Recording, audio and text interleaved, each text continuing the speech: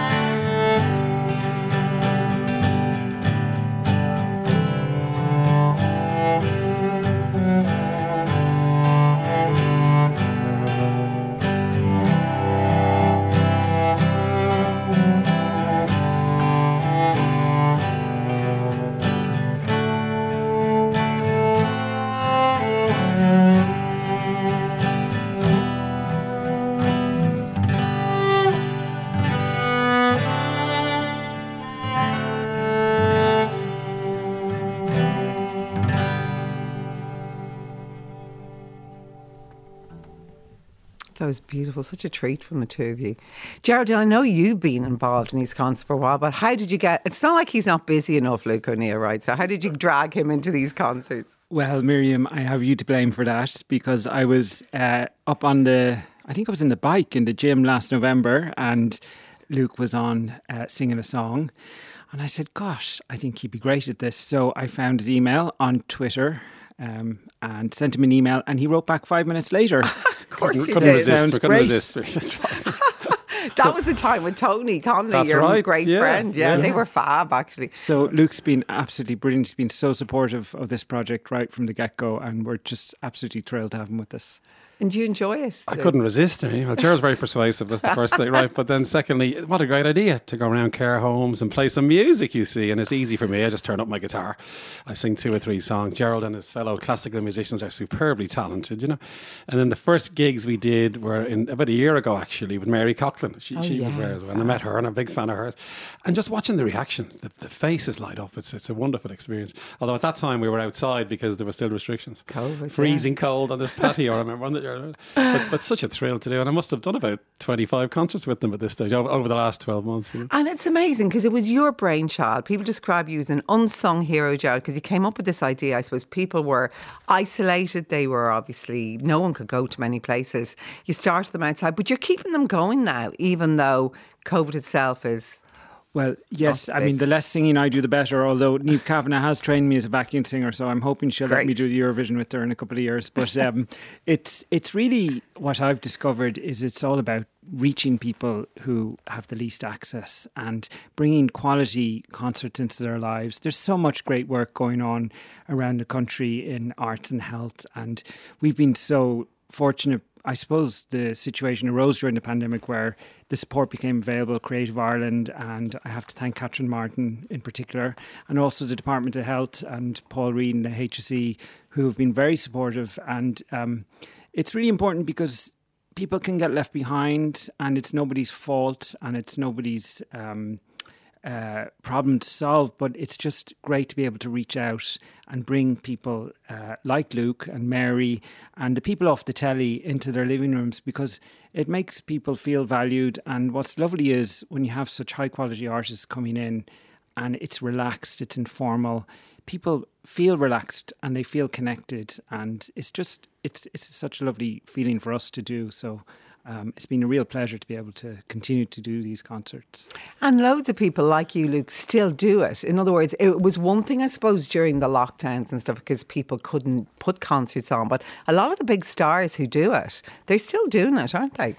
Absolutely. And, I think it's a testament to what people, as musicians, what we get out of it from having the privilege of being in people's lives for half an hour, 40 minutes when we come in and meet people, and we go back to the same places and we hear the stories. People get to know us, we get to know them, and you can see the difference.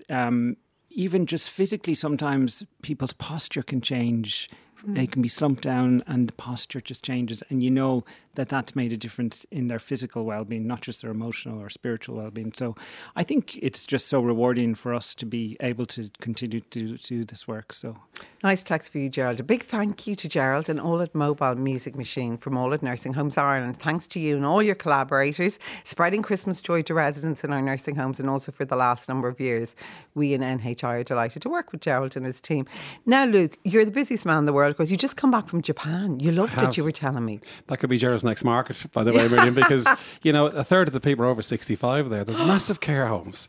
And I was doing a bit of research for Gerald to see if we could bring it over to Japan. But Japan's an amazing country. I really enjoyed it. I was there for like 9 days at the Japanese Society for Immunology, my day job, and then I took a bit of a vacation after. But it's a fascinating country. It really is, Why did you love it? You were saying that to me when you came in. You just found it an extraordinary Well, I love the food anyway. I don't know whether you like Japanese food, but I love Japanese food. That's the first thing. And it's just a fascinating place. It's obviously highly populated for a start, but there's beautiful things to see. There's temples, there's gardens. We saw lots of these beautiful Japanese gardens. Got the bullet train from the south of Japan up to Tokyo, and that was a real experience as well, And they love Christmas, by the way. In Japan at the moment, there's all these decorations up everywhere. So it was a lovely feeling to the place as well. You made a speech as well. Did they understand you? You were wondering. I don't think so, sadly. I spoke at my normal pace, you see. So they're still looking after you. Well, English is the language of science, so hopefully they at least read my slides anyway. But I gave a big talk. Yeah, there must have been 2,000 people there, actually. It was a huge audience, you see. And of course, the first day of the conference was just about COVID, because Japan has done so well with COVID, and many discussions around that as well. So scientifically, it was very rewarding too.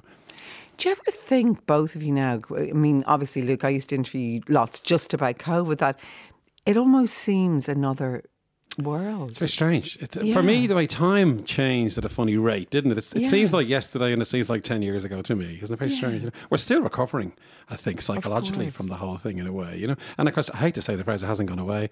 The CMO yesterday told us the number of hospitalisations gone up again. So it's not quite gone yet, And just to keep banging the drum of take the booster when you're offered it, and the vaccines are there to help us. But it's very strange, isn't it? How we perceive those 2-3 years. Yeah. We're seeing that through our work in the nursing homes. I think, because we were going there right through the worst of the pandemic, and probably were the last people they wanted to see when they were dealing with all this trauma. But we're starting to see life return in some way to normal, but it can never be fully normal after what nursing homes have gone through, and not just nursing homes. We're working in areas of mental health with lovely Dr. Denise Rogers down in Wexford. We're hoping to work with CAMS next year, and intergenerational care. But it's really, I think there's quite a inherited trauma from this, and that's why I think continuing to provide concerts, music, whatever we can do. I certainly know, reading some of Luke's books last night, it certainly cheered me up, got me through the pandemic. So it's whatever we can do to keep our spirits up is quite important. And he's writing a new one. I am indeed. It's About? murder. It's the brand new history of all of science. I'm not very ambitious. No, it's with Penguin in the UK actually, so I'm going to expand. What's it called? It's going to be called To Boldly Go Where No Book Has Gone Before. There's a modest title for you. So the deadline is early February for the second draft. By the way, I'm editing it at the moment, so it'll be out next autumn. We hope. You fit an awful lot into your life. Do you get up very early? Like, I mean, you're writing a book, you're doing this. I go to bed very late. Actually, I'm a night owl, so I mainly write at night. Yeah, I seem to come alive around midnight, and I can. And do you need much sleep? About 6 hours I get away with, it seems. So I'm lucky in that regard. You know? I think people ask me how I do it all. There's two reasons. I don't play golf. That takes a lot of time, doesn't it? And I never watched Game of Thrones, and that freed up time as well, you see. So this is where I find the time to do these things. And Gerald, of course, when you came in earlier, I had the honour of listening to you rehearsing on that cello. It's a magnificent instrument, isn't it? Yes. Well, I actually started on the violin. My mother is obviously a violinist, but she got nowhere. Remind people who your mum was. Sheila O'Grady, the violinist. And I was very fortunate when I was about 6. My aunt, Moya O'Grady, gave me a cello, and they figured if they could sit me down long enough behind the instrument, I wouldn't wander and I'd actually focus for 5 minutes. So it seemed to work out. And unfortunately, we lost Moya in August of this year. And I'm sorry. she was my first teacher and an incredible inspiration to so many people. So I have a piece that I'm going to dedicate to her, The Last Rose of Summer. We'll get that in a moment, actually. And I suppose from your own point of view, your family is so musical. You're talking about your aunt. You're going to dedicate this piece to your own mother. Was it always in the cards that Gerald would go into music? I think so. I was the youngest of my generation, so but I seemed to enjoy it. I always had the cello on the dining room table because I figured out early on if anyone called in, I could frisk them down for £1 note to see if I played a piece. So my fee hasn't gone up much since then, but I'm still getting away with it. I love music. I feel like it's a very fortunate position to be in to make a living playing essentially an old wooden box and to be able to hopefully give joy to other people. That's what it's all about for me. Well, you're going to play for us again. Margaret says, well done to Gerald and Luke. So important to give the best in music to the most deserving, and also the most vulnerable. And another says, Sean says, in Tokyo and Mayo, he says they love Irish traditional music in Japan. Sharon Shannon is much loved there. They do. There you go. And that was I discussed that with some Japanese scientists who are fans. Can you believe? Yes, Irish music was doing very well over there, which is fantastic. Well, look, Professor Luke O'Neill, Gerald Peregrine, thanks so much. Keep up all the brilliant work. And as you say, tell us what you're going to play now. And you're dedicating it, of course, to your late aunt. Yes, this is The Last Rose of Summer, and I'm dedicating this to Moya. Thanks so much, Gerald.